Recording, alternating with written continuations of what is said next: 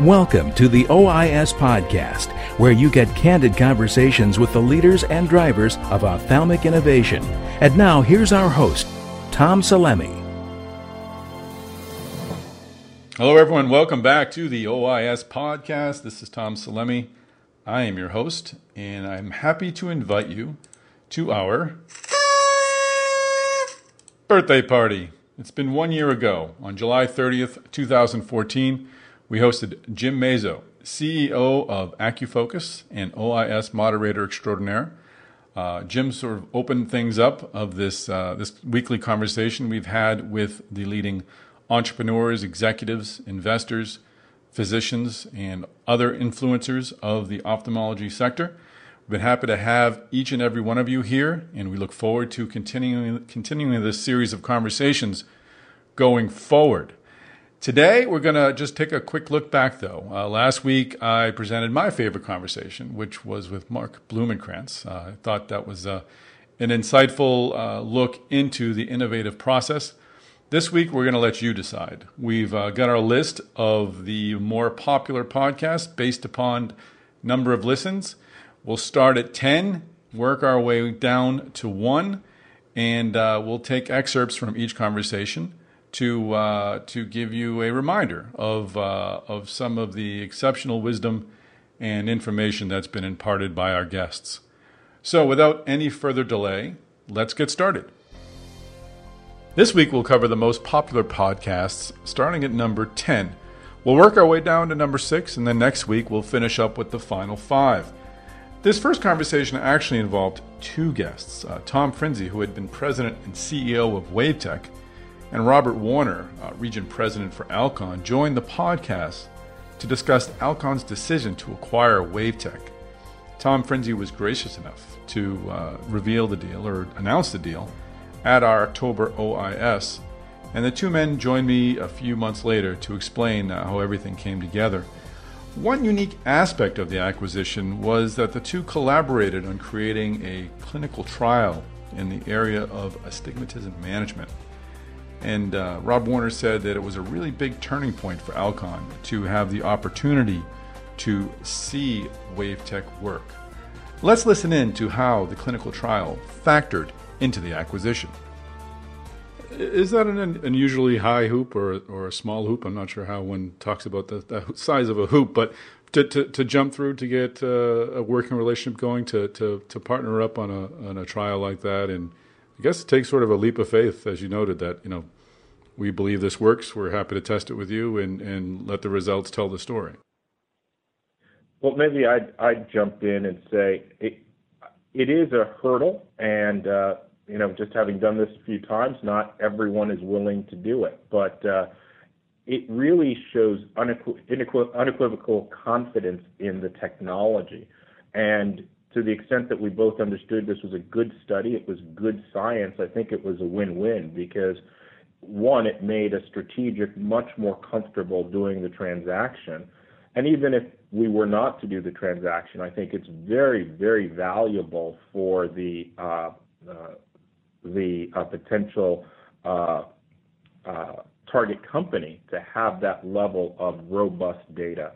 I think the data speaks for itself, and it's sort of the approach that we take at Alcon, that if the underlying science is strong, it makes everything much, much easier. But I don't know, was it a big hoop, Tom? No, I think you're right. I mean, we were confident that the technology would deliver on the endpoints that we mutually agreed to. So, we felt it was a reasonable step to take, and it gave both parties the opportunity, to work together to a certain degree, get to know one another a little bit, and then if the end results were going to be there, then we had a basis for a more meaningful discussion. So, going through it, you never want to have to take these additional steps, but in hindsight, I think it worked out best for both parties. Alcon had the data to launch globally this technology, and we certainly had the satisfaction of knowing that the technology was truly making a difference in the marketplace. Our next guest literally needs no introduction to the OIS community. It's Emmett Cunningham. co-chair and founder of OIS and partner at Claris. Emmett's podcast, when he joined us in late December, comes in at number 9. And Emmett was kind enough to join me to give his outlook on 2015. He gave many great insights, but one of them centered around the forecast for M&A in 2015. Specifically, Emmett gave his thoughts about the future of Allergan, which was in the process of being acquired by Actavis. As we saw from the news this week surrounding Allergan, the company is set to be a force in ophthalmology going forward. And please bear with me, at the time I was suffering from a bit of a holiday cold. Let's listen in. The M&A market was interesting to watch with the pursuit of Allergan, and the WaveTech story ended well. Tom Frinzi, who will be a guest in the podcast in a couple of weeks, had some nice things to say about OIS and its role in that company's turnaround. As a venture investor, any thoughts on what consolidation means for ophthalmology going forward? Is this a concern or just sort of a part of the cycle of life? Well, first I would say Tom's kind, and it's nice. It's nice to hear that he thinks OIS gave him a platform to say what needed to be said about the company. It's nice to hear that, so I thank him for that. I think consolidation is what it always has been. It's just part of the cycle of the business. Sometimes we worry when companies acquire other companies and they state openly or not so openly that they are, for example, not interested in innovation, or that they are looking mostly at revenue. But I'm not sure that is the case in the Allergan acquisition. I hope it's not the case. I hope the company continues to be outward-looking and innovative. And I know the Allergan folk hope that that's the case. Mm-hmm. The dry eye space continued to catch fire in 2014 and 2015. That no doubt helps explain how this next podcast made it to the most listened list. Tim Willis, CEO of Tear Science, joined me to discuss the emergence of dry eye as a chronic problem that ophthalmologists are looking to treat, and explaining how companies like Tear Science are introducing products that are giving them the tools necessary to give patients relief. You started Tear Science in 2005, so 9 years ago, close to 10 years ago. Did the company story and did the dry eye story play out as you anticipated it would? Well, you know, when I first started the company back in September of 2005, our entire focus was on the treatment side. What we found that I had two worries going in, or two concerns, not worries, two concerns going into it. The first was, would the treatment be effective? And the second phase was would the industry, and especially the top physicians and researchers, believe that evaporative dry eye or a meibomian gland dysfunction is where everything's going? Well, the second one has played out over time extreme. I don't think we could have done that any better, and we've been, as I call it, part of a change agent there, but the entire industry is, because everyone was looking for a way to better treat dry eye. If you think about it, Tom, when we did our clinical study for the FDA, we did an evaluation of all the clinical studies that were out there. 33 had failed. Wow. Okay, 33 had failed when we did ours, and I told my VP of Clin Reg, no pressure. I'm sure he thought that. But we knew what we were doing. But to go back to your question, the second component of it, it became very obvious that we had to do two things. One was we had to develop from scratch a clinical metric that could be consistent, repeatable, and reproducible. And what we did, and therefore that's why we developed the Corb MGE, and we call that MGYLS, meibomian glands yielding liquid secretion. So we developed that, the FDA recognized it, and now we know others who are actually using it, and there's been probably 20 papers published around that, because there's now a clinical sign with that directly correlates to symptoms. That was, if you'll think about dry eye, there was always this difficulty of correlation between signs and symptoms.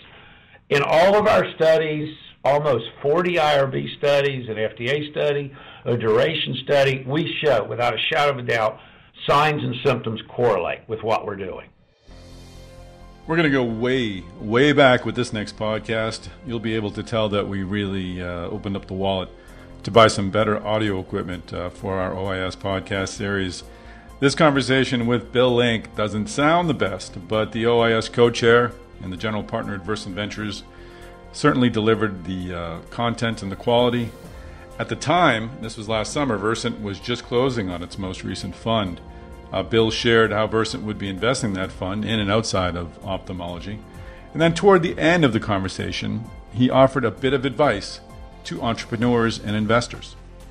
What advice do you have for ophthalmologists that want to start a company in today's market, or want to have an idea they want to reach out to someone like yourself about? Well, it's, again, we try to be open-minded and have easy access to us, but we're all busy, of course.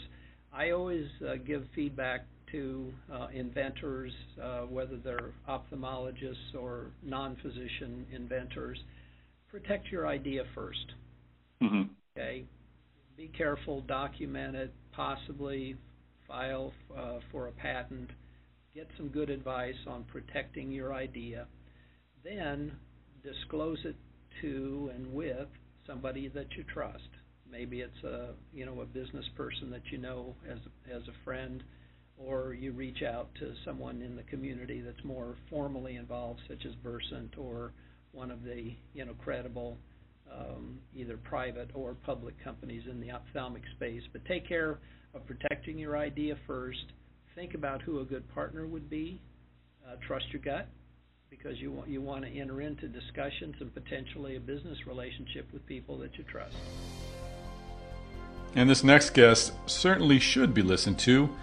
Dick Lindstrom, who was awarded our Ophthalmology Innovator Award at OIS in San Diego, joined us early on in the podcast series. I think he was number 5.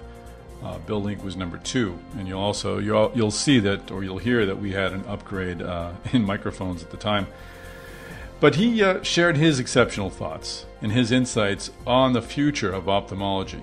The conversation was fairly far-ranging. We covered technologies, pressures on physicians, from the FDA, from ACA, but the highlight of the conversation, at least I thought, focused on how technology will help deliver eye care in the future and why it's necessary for ophthalmologists and for industry to work together to create new treatments for eye patients.